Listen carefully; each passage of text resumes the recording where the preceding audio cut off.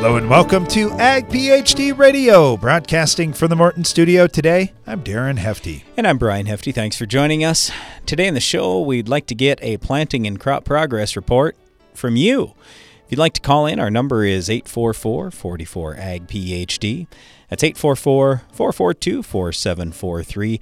You could also email us, radio@agphd.com, or send us a note on Twitter, AgPhDmedia, Brian Hefty, or Darren Hefty.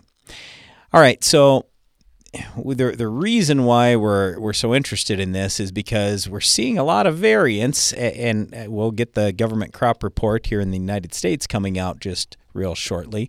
But this has been an incredibly challenging year on a lot of farms because of cold temperatures and rainfall. So even like on our farm, we actually finally did get some rain again, but unfortunately a lot of the other areas that were north of us that didn't need that rain like we did, well, they got as much or more than we did. So it's been frustrating for a lot of people trying to get the crop in because you see the crop prices and you go, wow, if I can just get my crop planted fairly timely, I'm going to have a good, or I should at least have a good year. Well, anyway, we're curious how things are going, how things are looking on your farm. So again, if you'd like to give us a call, the number is 844-44-AG-PHD. I'll just tell you, on our farm, we finished up our planting here quite a while ago. We did all our beans and all our alfalfa in April. And for our corn, we did most of that in April, but we do a lot of silage corn now for local dairy. So we finished up probably the last, third of our corn in the first half of May, let's call it. So anyway, we've been done planting, fortunately, on our farm for a while. Had to replant, I'm going to say it was about 10 acres of soybeans last week because the weekend before got a little frost in some low areas. But, to have to replant 10 acres, not the end of the world. Anyway, our biggest corn right now is probably V4. I'm not sure on our biggest soybeans how big they are. I haven't been out to look at our beans here just lately, but I'm encouraged that things started to look better here over the weekend. We finally got some 85-degree temps for about 4 days in a row, and that really changed how things looked on our farm. Things were looking a little yellow prior to that, even though we have plenty of fertilizer out there.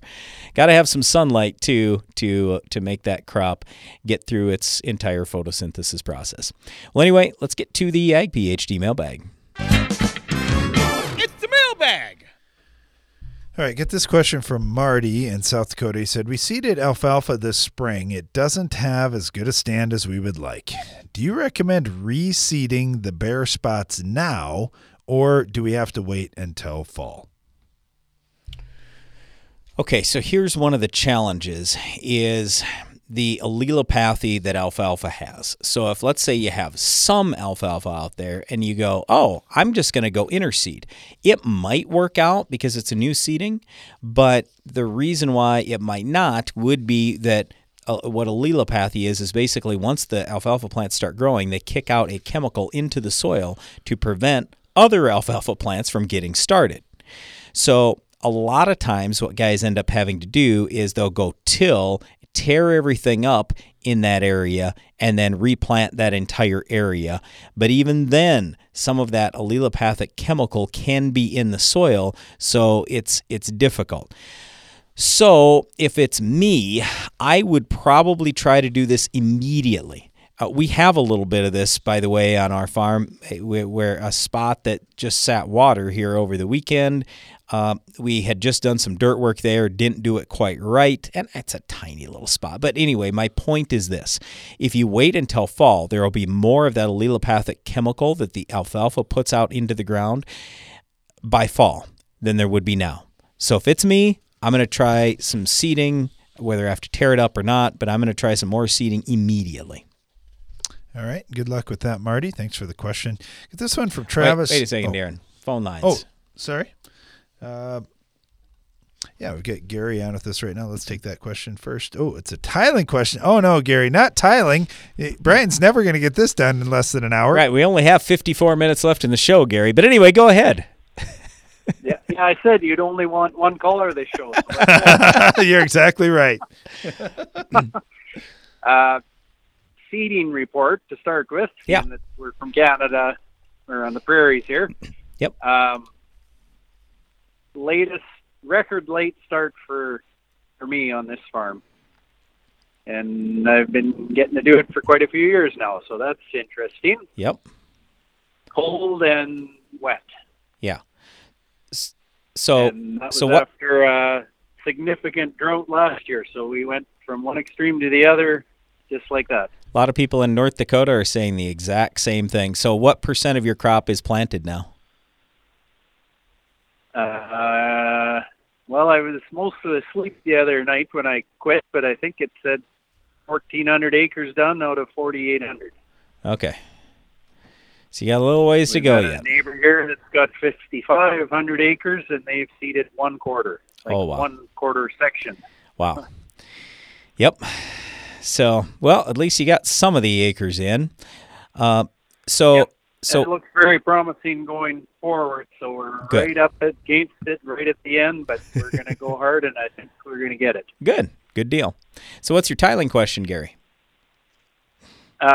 First, an observation, wondering if you've seen this, and this is rare for us, but the ground was still froze in May here. Yep. So some tile was still froze, but we Yep. got 6 inches of rain in 2 weeks. Yep. So what I saw was a lot of areas before we tiled it that would have been wet. They all drained quite nicely, but then they all piled up against frost in the tile, and strange areas of the field were wet. Yeah. Yep. Yes, sometimes. And that's all Yep. resolving itself now as Right. the frost goes out. But Right, it's exactly. interesting for a few days. Yep, we've seen that. The main question I had was along tree lines. Our tiling man said he didn't want to put any tile lines too close because the tree roots would bother them. Yeah, is that right? Okay, I'll tell you what, Gary. We got to take a quick commercial break. I'm glad you asked that question because we run into that issue on our own farm as well. So we'll talk about how we've solved that problem coming up right after this. You're listening to Ag PhD Radio. It's planting season. Race against the clock season. Mistakes can't happen season. And no one helps you face it all like John Deere. Putting technology in your hands that gets you in and out of the field faster, that makes your spacing and depth more accurate, and that gives you the confidence that this season will be your best season. See what you have to gain at johndeere.com/gain ground. Maintaining your crops is as important now as it's ever been. Howler, a revolutionary fungicide from AgBiome, can help. It provides long-lasting protection from a broad spectrum of foliar and soil diseases that affect crops. Howler is OMRI listed, has multiple modes of action, and has minimal pre-harvest and re-entry intervals. It's flexible, easy to use, and is available right now. Visit agbiome.com/howler to learn more. With superior materials, craftsmanship, and best-in-class warranty, a Morton machine storage or workshop is built to stand the test of time. To learn how we can help you expand your farm operation, visit mortonbuildings.com. Here at Farm Shop MFG, we keep hearing from folks who've tried our germinators. DeVern in Missouri says, after seeing our harvest results, I'm an enthusiastic supporter of the Farm Shop MFG Germinator Closing Wheel. See what others are saying at farmshopmfg.com. Give your corn a strong defense against stress throughout the season with MycoApply Endoprime SC. MycoApply Endoprime SC uses 4 specially selected species of mycorrhizal fungi to protect your crop against stress. That means more access to water and key micronutrients while building a healthy soil structure for stronger crops for years to come. Stronger corn starts beneath the surface. Learn more about MycoApply Endoprime SC at endoprimecorn.com. Always read and follow label instructions.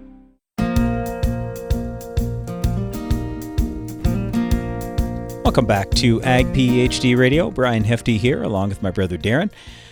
We're live in the Morton studio today, just getting a planting and crop progress update from any of our listeners. So if you'd like to call into the show, the number is 844-44-AG-PHD. Again, that number is 844-442-4743.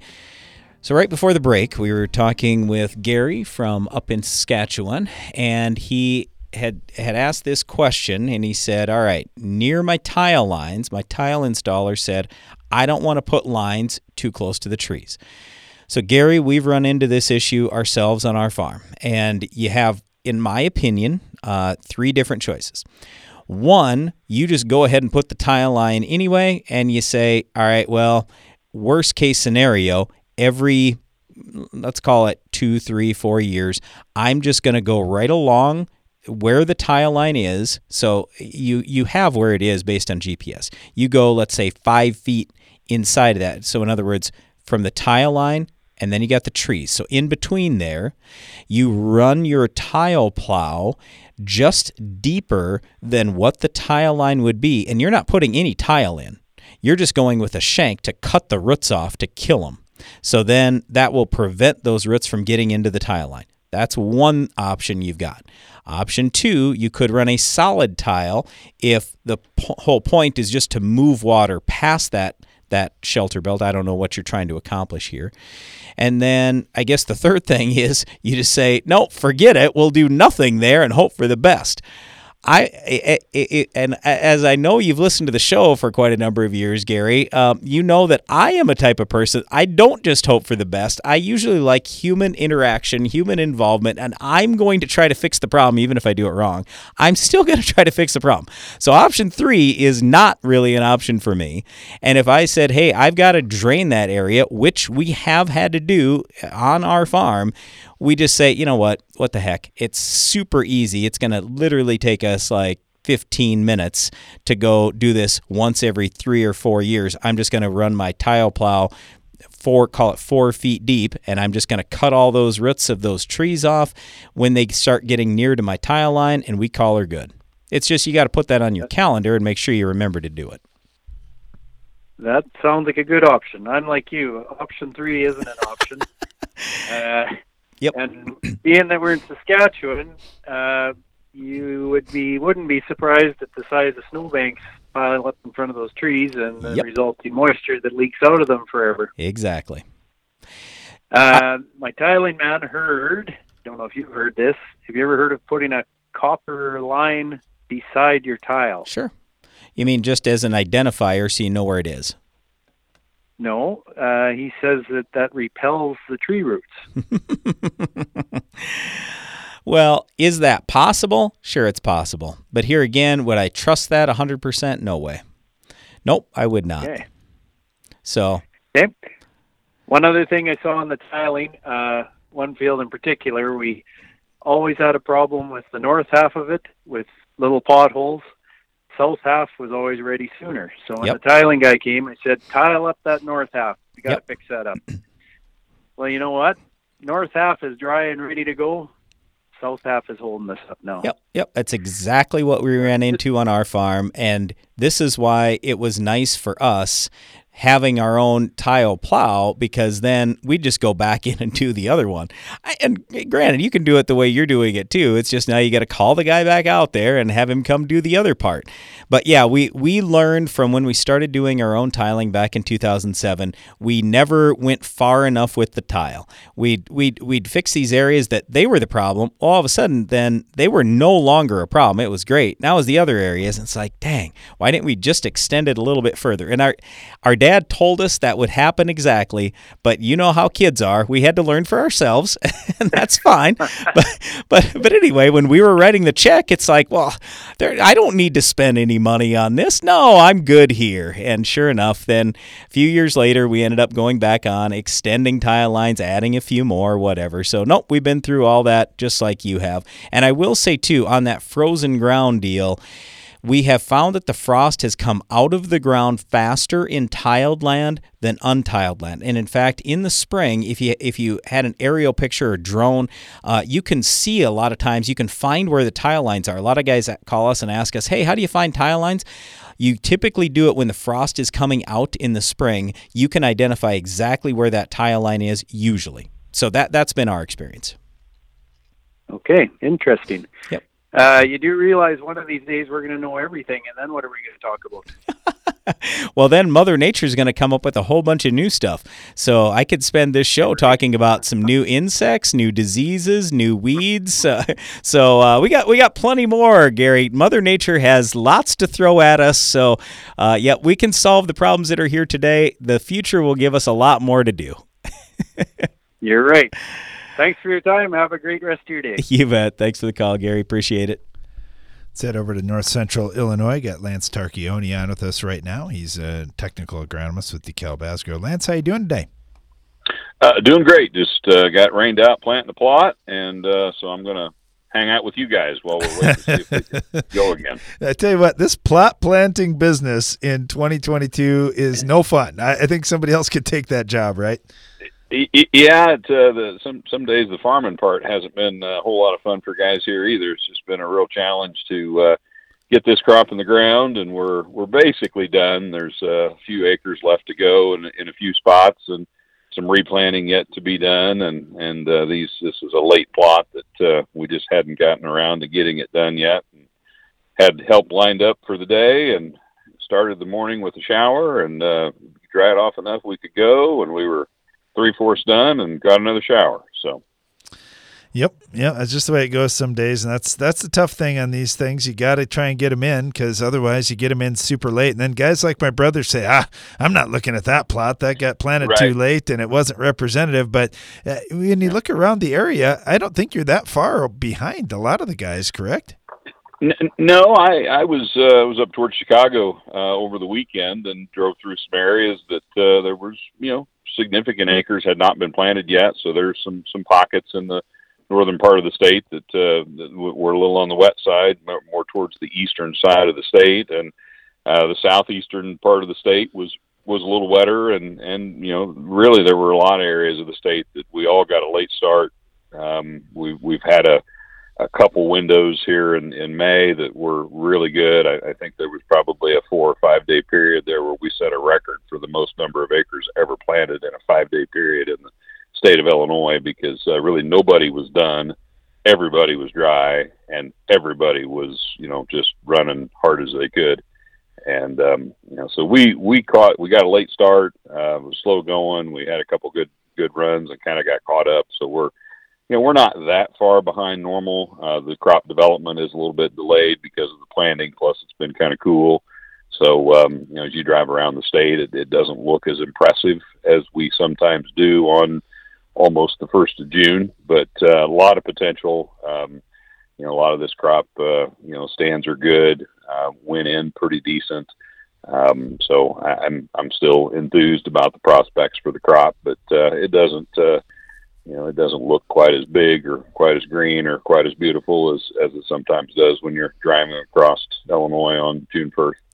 Yeah, exactly right. But I agree with you. I think there's a lot of potential here. Okay, in 1 minute or less, any changes in the recommendations you'd make for guys that are still planting? Anything you should do with a late planted situation to have success? Yeah, we generally encourage guys to not radically change their plan. I did talk with a gentleman that's returning some 116-day corn, switching to some 109-day corn. I'm not afraid to plant 116-day corn 1st of June in central Illinois, and I encourage people to stay with the full season hybrid that they can stand. But at some point, harvest moisture does become a concern, and guys will tend to early up. I think people tend to switch to earlier maturing hybrids sooner than they need to. And I encourage people to stay with those full season hybrids as long as they can. Same thing on soybeans. The later it gets, we don't want to plant early beans late. So hopefully you've got all your early beans planted already, and you've got your full season ones left to go if you're not done with soybeans. Yeah, that maturity decision is a big deal, and I hear a lot of guys talking about switching around like you had mentioned, and I agree. I don't think you vary radically from what your initial plan was if you want to be successful. Talking to Lance Tarchioni with DeKalb Asgrow in North Central Illinois. Thanks, Lance. It's smart to make the right agronomic choices, and it's even smarter to get rewarded for them. With the Bayer Plus Rewards program, you earn cash back on seed, herbicides, and other eligible products. And it keeps getting smarter, because now you can earn an additional 10% bonus when you send your redemption check to your retailer. To learn more, contact your retailer today. Protect your yields and get the most from your land with Bayer Plus Rewards. Visit mybayerplus.com and see program terms and conditions for full details. Compromise is nice if you're at the playground or scouring yard sales. But farmers know better that middle grounds have no winner. That's why there's Revitec fungicide, fast-acting and long-lasting, preventative and curative, disease control and stress reduction. So leave the settling to little Tommy at the seesaw, an old bargain bill, and take your full prize in yields with Revitec fungicide for uncompromised performance. Always read and follow label directions.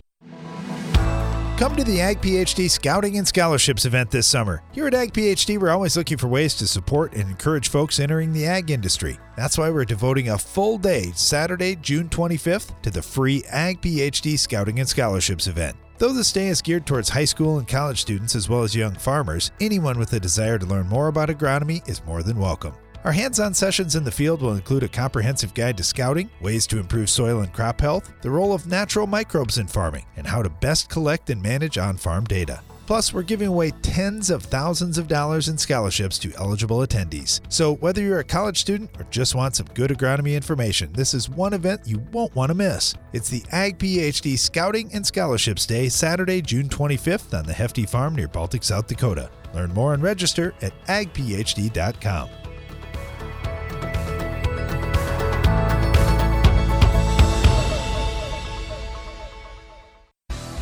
Maximum application flexibility.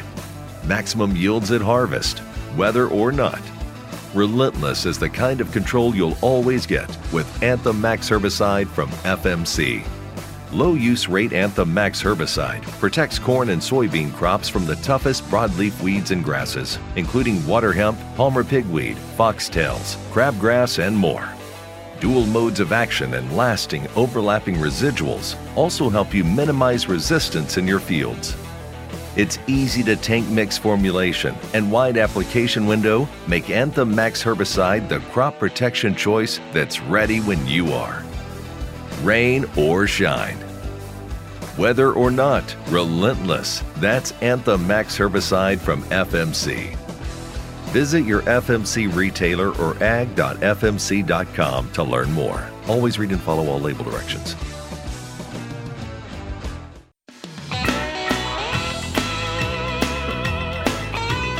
Welcome back. You're listening to Ag PhD Radio. We're broadcasting from the Morton studio today, and we're getting a planting and crop progress update. We would love to hear how things are going in your area, how things are going on your farm, and our phone lines are open at 844-44-AG-PhD.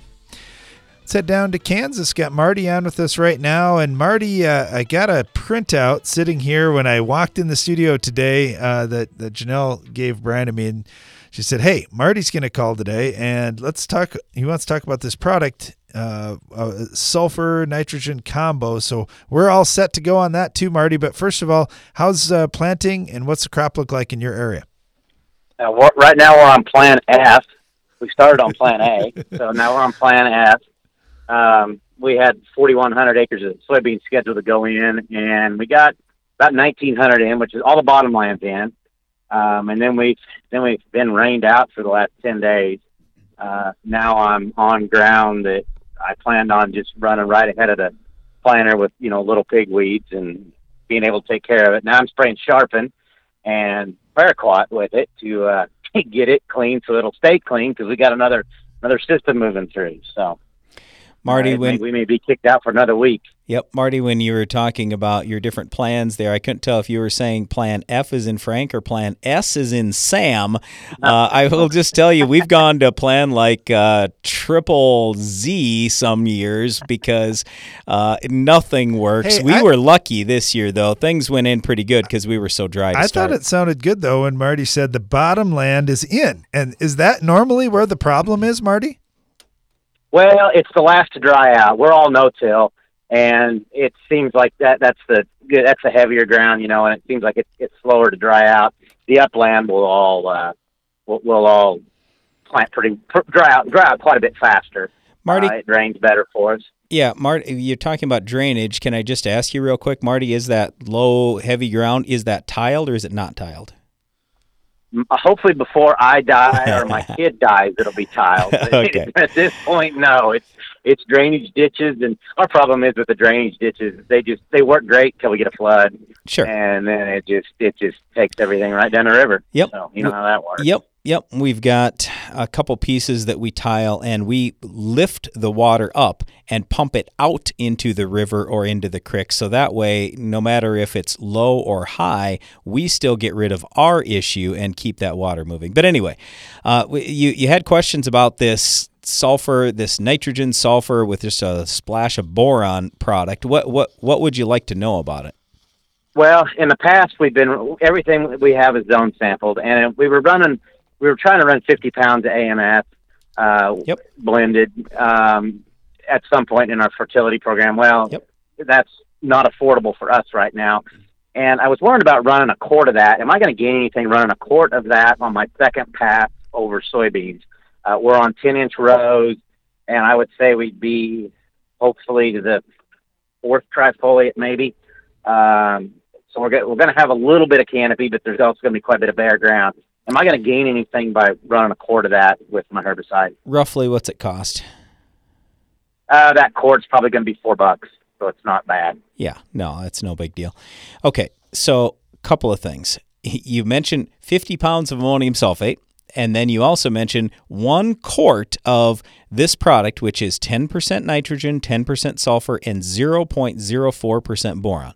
So, I mean, keep in mind here as I talk about this, we're talking 2 completely different things. You've got way more nutrients in total with that ammonium sulfate. So that's always going to be my preference if you actually need the nutrients. Now, you asked about soybeans, and if we're talking 4 trifoliates is all, I would just say at that point, that crop doesn't need a lot for nutrients. So my guess is your crop will probably need that a lot more at, let's call it R1 or R2, than it would if you were to do it in the vegetative stages of soybeans. So with corn, we like usually being a little on the early side. With soybeans, I'd almost rather be a little bit on the late side because soybeans need such a high % of their nutrients as we go later in the season. But yeah, I mean, for $4, let's put it this way.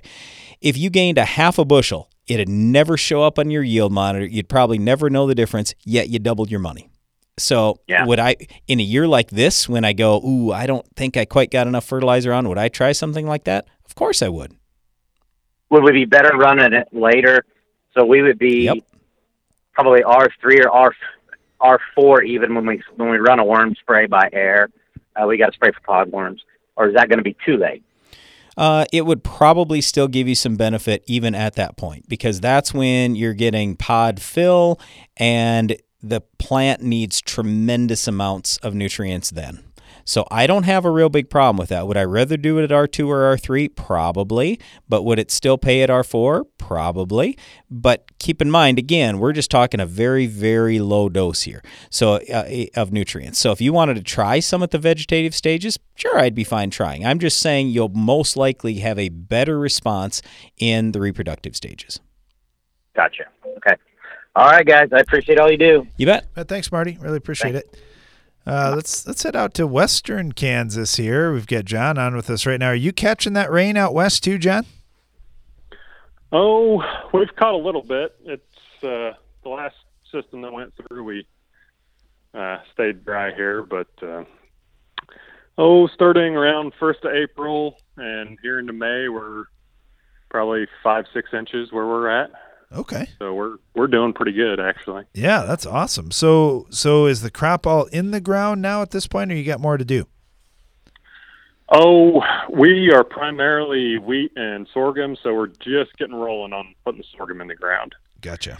We were going to start the beginning of last week, but we had a nice slow 1.5 inches over 2 days, so kind of pushed us back, but we're rolling on that today. But the corn is, a little bit of corn we got's up and grown. I think it's grown about 6 inches in the last 4 or 5 days, and the beans are up and looking good too. That's awesome. You know what? We would take that 1.5 inches, just nice and slow over a couple days, almost any time. That's a good thing as you come west.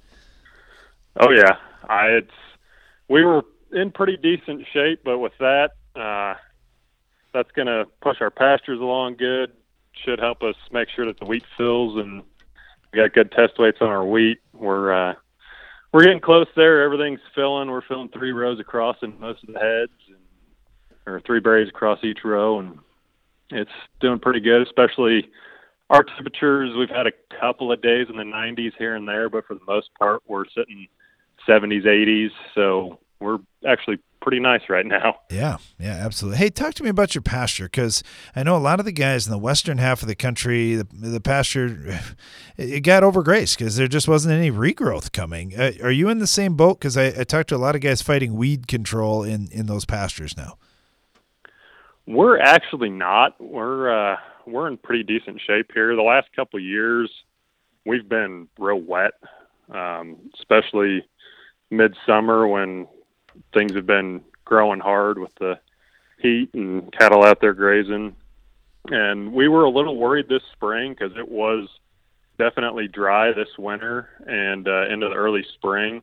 We were thinking we were going to maybe stock a little lighter because we'll run cows and stockers so that if we have to pull something back, we can just not kick stockers out and spread our cows out over more acres. But since it started raining, everything's cleaned up good and growing good. Now we're not going to be in too bad a shape here. I don't think you have to go a whole lot further west though, and it's a little bit different story, though they have caught some rain here this spring. So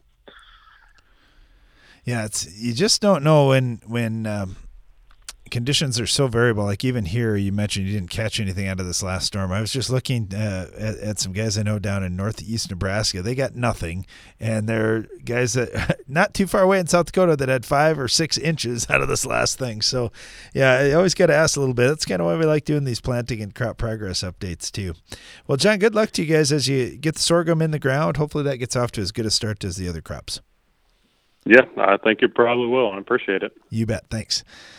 Getting a planting and crop progress update on today's Ag PhD radio program. We'd love to hear from you. We heard from a couple guys now in Kansas, so they're dropping the gauntlet here for everybody else. Let's hear how you guys are doing in your part of the country.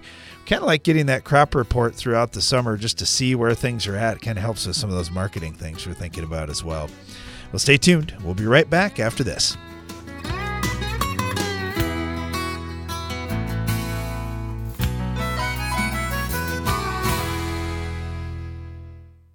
Nitrogen is a mysterious nutrient. We are never sure if we have enough, too much, or even if the nitrogen we applied is still there when the plant needs it. With 360 Y-Drop, you can provide just the right amount of nitrogen when and where you need it. A mid-season application lets you resupply lost nitrogen or lower your rates to get a maximum efficiency while maintaining yield potential. Put more efficiency and flexibility in your nitrogen program with 360 Y-Drop. It takes balance to be successful in farming, because what you get out of it depends on what you put in, and Corteva Agriscience gets that. Introducing Utrisha N Nutrient Efficiency Optimizer, a biological product that naturally captures nitrogen from the air. It's a sustainable way to add balance to your traditional nitrogen methods and maximize your yield potential. Embrace a balanced approach to nitrogen management this season by visiting Corteva.us. Be sure to attend the 2022 Ag PhD Field Day. I'm Darren Hefty. The Ag PhD Field Day isn't until the last Thursday in July, but we invite you to mark your calendars today for our biggest event ever. Each summer on the last Thursday in July, we invite you to attend the Ag PhD Field Day. The reason we invite farmers from across the country and around the world to our farm each summer is to say thank you.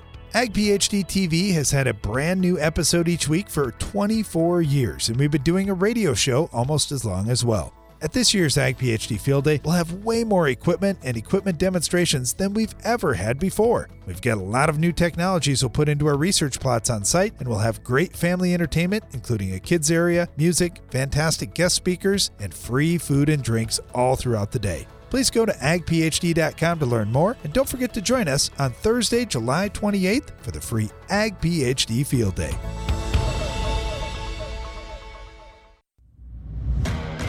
What's new from New Farm? Longbow EC Herbicide, the latest in our portfolio of versatile weed management tools, gives you another carfentrazone option, taking aim at more than 60 broadleaf weed species.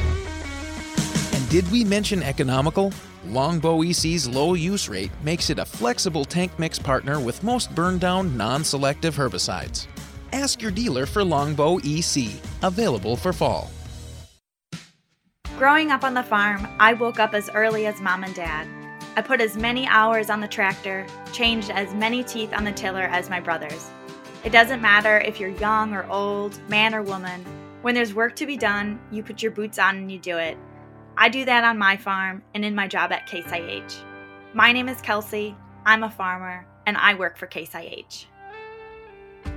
Case IH, built by farmers.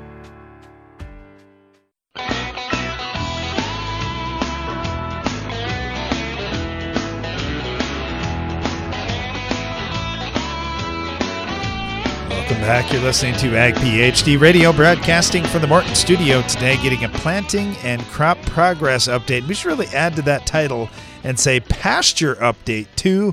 We were just talking with John out in western Kansas about pasture, and wouldn't you know it, next man up is Miles down in Arkansas. All right, Miles, how's the pasture and the grazing land down there? It's looking fairly good now.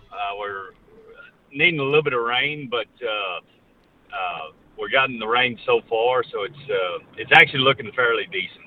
Just all the input costs are killing us right now. Yeah, they sure are. They are not cheap at all. We've had a lot of storms come through the north up here, Miles. How about down your way? What's the weather been like? Yes, sir. We had a few bigger storms move in. Actually, I think it was last week we had a big cold front come through and do quite a bit of damage to some of the outbuildings, but luckily nothing major. Up here, our corn is just a few inches tall, Miles. What do you look at as you head down the road? How big's the corn there? Well, I wouldn't know how big the corn is over here. We're none of it around here. I guess we'd probably have to go 300-400 miles for that. But over here, the grass and everything is coming along fairly well. Timely rains, and actually it looks to be so far a decent year for cattle and whatnot. Excellent. So what are the challenges now? What do you look for this time of year? Is it just you're starting to get some extreme heat, or what would be the next thing?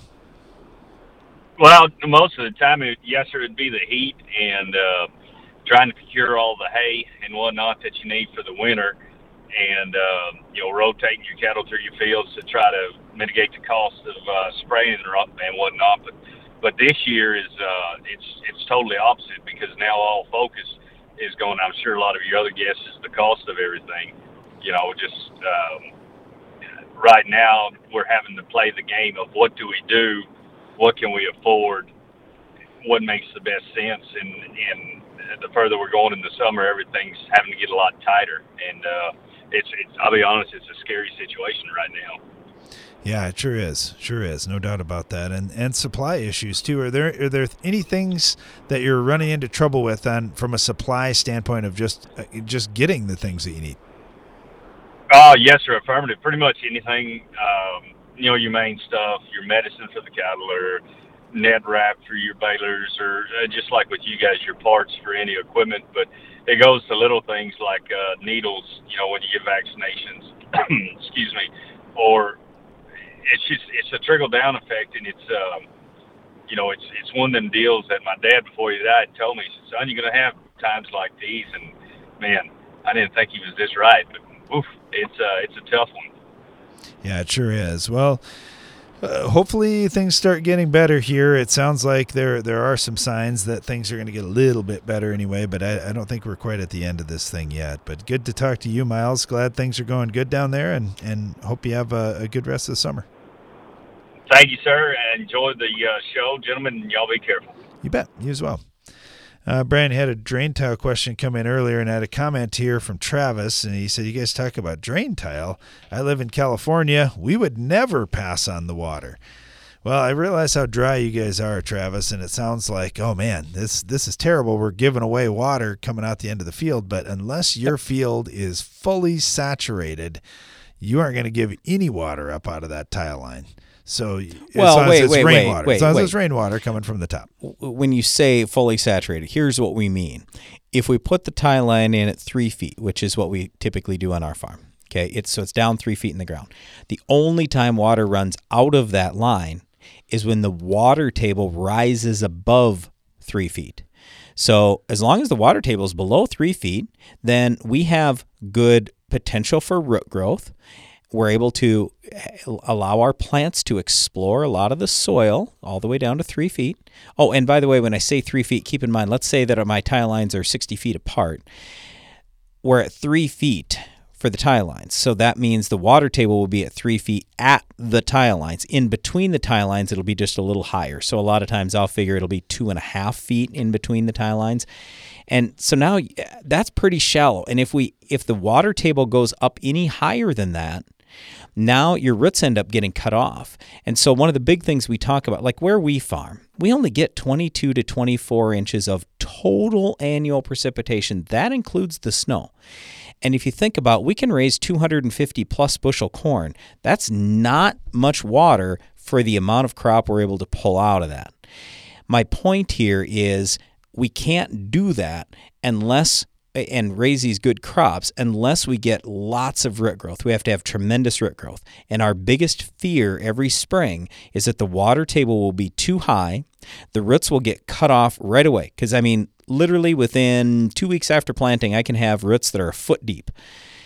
Well, if my water table's at 6 inches already, the roots are cut off, they're going to start running sideways or they're going to die. And now we've got a stunted plant, we have a poorly rooted plant. And then when it does dry out, even just a few weeks after that, and the entire rest of the summer, I do not have deep roots. I can't get down to suck moisture out of the deeper soil where there is moisture a lot of times, and I get a major problem. So yeah, every area is a little bit different. We're not suggesting that, every farmer everywhere has to have it tile every 20 feet or anything like that. It's a tool. So just like how irrigation can be a tool, drainage or tiling can be a tool. And in our geography, it's a tremendously valuable tool because in most years, the water table gets too high for at least a little while in the spring or early summer, and that causes major, major problems. Now, let me go one step further with this too, because there will be some people out there who will say, you don't need tile and let's farm things naturally and everything else. And I'm going, well, wait a second here. If I want to have good soil health, I need air in that soil. If I don't have air, I won't have good root growth. I won't have good organic matter build. I won't have good microbial life, and I will have a mostly dead soil. So by having this good drainage, now I can no-till. Now I can build soil organic matter. Now I can farm that field and allow the natural processes to do what they are designed to do. So it's pretty amazing. All right, let's head back to the phone lines here. Head over to Georgia. We got Mark on with us right now. Mark, how are you doing? Good afternoon. Sour crops over in Georgia, Mark. I would assume hot and dry there, but am I wrong? Well, you got the hot part right, and we're only 3 days away from a drought at any time. We had a lot of rain last week that stopped us planting. We got up to 8 inches in some spots. But that means we're 4 days away from watering, and that's today. We're cranking them back up today. You don't want to get behind. You don't want to get behind, right? No. We don't want to get behind. We're only a day from being behind, I think. But we're 90 degrees. Corn, we already have some corn roasting near stage. Some of it just getting into pollination. So we'd rather have a little cooler weather, but it is what it is. Yeah, that's true. All right. How about the other crops? How about peanuts, cotton, some of these other things we don't get to talk about enough on the show? Okay. Well, we're planting peanuts. We were going to get through last week, but the rain stopped us. So we'll finish up with peanuts this week, hopefully finish up with cotton. Cotton's got a little a longer window than peanuts do, but we still would rather have them in by the 1st of June. But some of these varieties of cotton, you're okay until the 15th of June, something like that. Sure. And cotton likes it hot. How about peanuts? Do peanuts like it this hot? Well, not really. They're a tropical type plant, so they do okay, but we're just starting to bloom, and that's when the pins go in the ground. So We'd rather have cooler temperatures. We got to keep them wet, keep that pegging zone moist, so we can set the crop. Yeah, it's always interesting. Every crop likes it a little bit different. Like you mentioned with the corn and the peanuts, kind of a critical time right now. The moisture, I'm sure, is welcome to cool down that soil temp at least a little bit anyway. Hey, Mark, we got to run. Really appreciate the update, though, of how things are going down in Georgia. Hopefully you guys get a little bit more mild weather here as these crops are in really sensitive stages. Stay tuned. We'll be right back. At Corteva Agriscience, we want to keep farms healthy and productive today and tomorrow. That's why we're investing in a robust pipeline of naturally derived biologicals. Meet Utrisha N Nutrient Efficiency Optimizer. It's a sustainable nitrogen fixation product that facilitates crop growth and optimizes yield potential. With the fluctuation in fertilizer prices, Utrisha N is a reliable solution. It can be used alongside your traditional nitrogen program to enhance your ROI this year. For more information, visit corteva.us. Give your corn a strong defense against stress throughout the season with MycoApply Endoprime SC. MycoApply Endoprime SC uses 4 specially selected species of mycorrhizal fungi to protect your crop against stress. That means more access to water and key micronutrients while building a healthy soil structure for stronger crops for years to come. Stronger corn starts beneath the surface. Learn more about MycoApply Endoprime SC at endoprimecorn.com. Always read and follow label instructions. Come to the Ag PhD Scouting and Scholarships event this summer. Here at Ag PhD, we're always looking for ways to support and encourage folks entering the ag industry. That's why we're devoting a full day, Saturday, June 25th, to the free Ag PhD Scouting and Scholarships event. Though this day is geared towards high school and college students as well as young farmers, anyone with a desire to learn more about agronomy is more than welcome. Our hands-on sessions in the field will include a comprehensive guide to scouting, ways to improve soil and crop health, the role of natural microbes in farming, and how to best collect and manage on-farm data. Plus, we're giving away tens of thousands of dollars in scholarships to eligible attendees. So whether you're a college student or just want some good agronomy information, this is one event you won't want to miss. It's the Ag PhD Scouting and Scholarships Day, Saturday, June 25th on the Hefty Farm near Baltic, South Dakota. Learn more and register at agphd.com.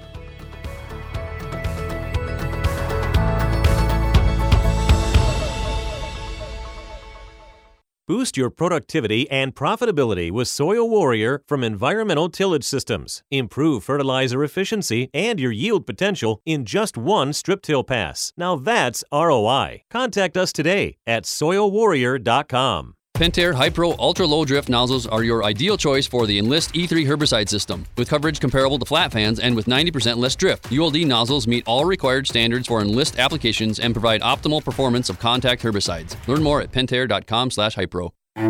What does it really mean to provide the best crop nutrition? With AgroLiquid, it means getting a one-of-a-kind approach, one that caters to your specific agronomic needs. You're getting experts who will work with you to create a program unique to your operation, all while accounting for the quality of your soil and the products you're already using. It's not just a product, it's peace of mind, knowing we've thought of everything. That's the AgroLiquid way. Apply less, expect more. Find a retailer at agroliquid.com.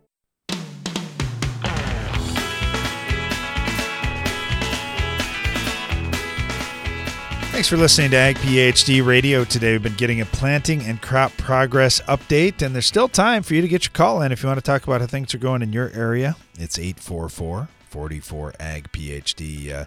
Boy, we got a tiling thing going here, Brian. We got this one in from Mitch now. He said, all right, guys, tiling's pretty much unheard of here in Australia. I'm planning to build my own tile plow, though, in this off-season, and I'm going to install some pattern tile just on a little 13-hectare field after the wheat. We are 20 to 25 CEC clay soils. My question is, do I need a sock on the tile, or am I better off just using regular tile? I'm hoping that this project can teach us whether we need to invest more in tile over the next 5 years. We plant cotton, corn, and winter cereals. The reasons why you would consider using a sock are fine sand, or silt. When I think 20 to 25 CEC, that's real similar to what we have, and we have only used a sock on one field, and only part of that one field because we had some fine sand in there. It's some river bottom ground, and who knows what happened or why that we have some of that where we do. But anyway, the other thing I would say is, especially with the main line, you want to get as much slope as possible. So that way, even if some dirt gets in there, because it will, it can flush out fairly easily. The lateral lines are a lot cheaper and easier to replace, so those don't have to have as much slope, but there too, the more slope the better, because more slope means less chance that dirt is going to build up in that pipe. Now, if you're going to be building something and you've never done tiling before, I'll just say this. For our farm, we started tiling back in 2007, and the reason why we were finally comfortable to buy our own plow and do the tiling work ourselves is because of the RTK that we then had, which is, because a lot of people talk, oh, it's sub-inch for accuracy, but with, let's say, normal GPS at the time, way back then, it was 4 to 8 inches, or even, let's just say it's 4. But they're always talking horizontal there. You got to keep in mind it doubles vertically. So if it's 4 inches horizontally, that means you're 8 inches off vertically. So that's why we had to have RTK. So that was a big step. The other big step was having basically grade control. So we didn't have to use lasers or anything else. Everything was driven off GPS, and the plow was controlled automatically. So that's the most important feature, is having the grade run automatically, so it's a good grade, a constant grade, and you know for sure it's done right. Because that was always my biggest fear, is I'm like, I got to know where this plow is going, so I don't want waves in my tile line or anything like that. So anyway, I just give you, number one, encouragement, because tile has literally transformed our farm. It's been amazing. And 2, I would tell you, start on what's the easiest thing to drain. That's what we did on our farm. Start with the steepest stuff is what I'm trying to say. So that way, even if you screw it up, it's still hopefully going to work. So I just remember when our farm manager was going to run this plow the first time, and I told him, Mike, you let me do all the worrying. You just drive the tractor. It's going to be fine. Even if you screw it up here in this first field, how can it possibly go wrong? We got so much slope. We're putting the pipe in. It's going to be okay. But you're definitely going to learn a few things once you get a couple projects under your belt, and then after that, it'll get pretty easy. But all I can tell you is we've got tile in every single field we farm, and it has made our farm, number 1, money, number 2, a lot more yield, and number 3, it helped our farm have a lot healthier soil. Having air in the soil is key to maintaining and growing soil life. So not just roots and plants, but beneficial soil microbes as well. You hear no-tillers and people who want to farm organically and things like that talk about, oh, I just want to have healthy soil and get back to what Mother Nature does best. I want the exact same thing. I want to have that soil do most of the work for me and continue to develop and improve. It can't do that if it occasionally floods out, because what that means is, don't think about excess water, think about lack of oxygen. And it's just like you or me. When we have lack of oxygen, we die. You're killing off soil microbes if you don't have good air levels in the soil. That's why tiling has made such a difference for us on our farm. All right, thanks for the question there. And good luck on your project. It sounds like it'll be pretty interesting. Get this from Colton up in Alberta. He said, we've had extensive drought last year, like most of the areas around us. We've got a feedlot, cattle feedlot, spreading a lot of manure, 1,700 acres of ground. We've got anywhere between 80 and 200 pounds of nitrate left in the soil, and organic matter between 4 and 8%. This year, we planted some silage corn, and we didn't fertilize any N before planting because of all that residual that's out there. I'm wondering what would be the best timing and equipment, nozzles, drop nozzles, stream bar, whatnot, to put UAN on in crop. We're thinking V5 looks like a good time to go in, but we really want to mitigate damage and burn from the nitrogen application. Where is this at? Alberta, Canada. East Central Alberta. Okay. And here's the reason why I asked that question. Rainfall. So the issue that we run into on our farm, and we're going to have to do this pretty soon too, because, or I think anyway, we're going to start pre-sidrous nitrate testing soon. Where I'm going with this is if you put nitrogen on the ground and you don't have rain relatively soon, like in a few days, you're going to start losing that liquid nitrogen. Now, you won't start losing it as fast as urea. At as high a rate, I should say, as urea. So with urea, the studies have shown you basically have 48 hours. If you don't get rain in 48 hours, you're going to start losing urea. But anyway, with liquid nitrogen, I would say you got a week. Yeah, but what I'm trying to say here is, if you say, you know what, I don't know if we're going to have rain in a month. Well, in that case, I would inject the nitrogen. We've done it with coulters. We've done it with Shanks. We've done it with a cultivator. We've done it with, many different machines over the years. But I'm just trying to say I would inject it, then it's safe. Okay? So then you don't have to have rain instantly or within that week that I'm talking about. All right. If you say, no, I think I'm good, I'll put it out there and I'm hoping for the best, I think I'm going to have rain here this week. Personally, I like Y drops. I like dragging hoses. I like doing something so I get it down at the ground level. I do not want to use stream bars. We've done that on our farm. So let me say too. Yeah, it doesn't work well in corn. Sometimes our guys on our farm try things, and I'm fine with them trying things on their own without talking to me first. But they did this without talking to me first. I'm like, oh my gosh, you guys, why? I could have told you that was going to be a disaster, and it was. So do not stream bar your corn. You will be very unhappy. Get a hose down to the ground or use Y drops or something so it gets down there. Otherwise, inject it. Those are the two best ways to go. Yeah, it's always good to ask those questions, though, if you haven't tried it before, so glad you did. Let me throw one last thing out, too. You can do some pre-sidrous nitrate testing just like we're going to do on our farm coming up soon. And we'll test all the way down to 24 inches, and we'll pull some soil cores in a few different areas in these fields that we're going to put nitrogen on. Normally, we don't run a lot of pre-sidrous nitrate tests. We're going to do more this year because we have so much at stake. So like on our farm, I'm hoping for, if the crop price gets to where I want it to be and the yield gets to where I want it to be, $2,000 an acre of gross income. So I got a lot of risk on the one side. And on the other side, I have the highest nitrogen price we will ever have paid in the history of our farm. So in other words, I don't mind spending the money, but I want to make sure I need to spend the money, so I'm willing to run some extra $5 tests to find out. So that's what I'd encourage you to do as well.